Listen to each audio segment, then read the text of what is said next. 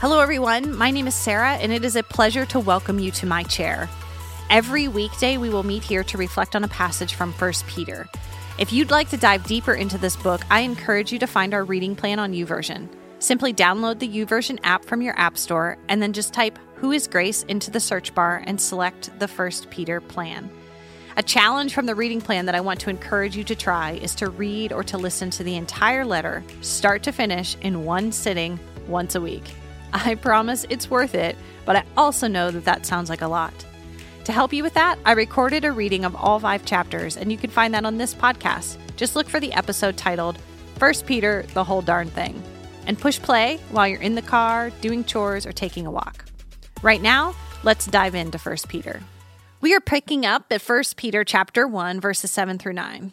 In verse 6, remember that Peter talks about the suffering and trials that these Christians are facing. Now let me read 7 to 9.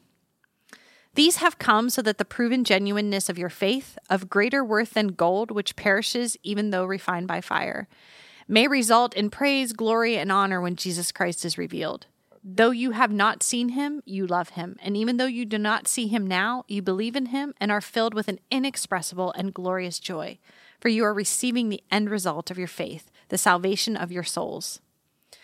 That is so beautiful and so encouraging and so full of hope, and written by a once-upon-a-time fisherman. I may say that over and over as we read this letter. I think I expect big words and beautiful thoughts from Paul. I mean, he was highly educated after all. Peter just seems like an ordinary guy, and it's just amazing how God can make the ordinary extraordinary. And that thought actually connects us to what we just read. Peter is saying that the trials and the unkind words, the slights that these Christians are facing because of their faith are precisely the things that will deepen and refine their faith. Most of us aren't metallurgists, but we get, right, that a precious metal like gold has to be heated up to a really high temperature in order for the impurities to rise to the surface so they can be removed. So hard stuff in life is like fire. It's meant to be useful.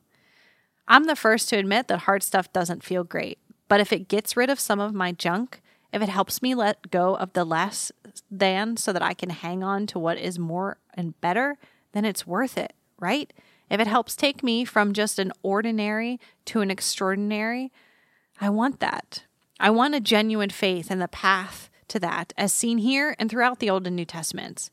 It's a hard road, but it leads to certain salvation. If I can just hold on to the thought that this moment right here is temporary, but Jesus is eternal, that this hard thing is terrible in the here and now, but my hope is in the heavenly forever, then I can stand a little more firmly when it hurts so bad, right? When it feels so unfair, when I just don't know why it's happening. I've got some specific examples in my mind, and maybe you do too. So let's just take our minds off those things for a minute and put them on Jesus, Son of God, Savior, friend of sinners, good shepherd, bread of life, light of the world. You can't see him, but do you love him? Do you believe in him? How do you feel as you just sit here thinking about Jesus? Believe me, I know feelings and emotions are not the way we measure our faith, but I also know that inexpressible and glorious joy doesn't just come out of thin air. Sometimes we have to sit with truth for a while so that our hearts begin to feel what our minds know. And I know he is worthy of our praise and honor and glory. I know he is worthy of our love and devotion.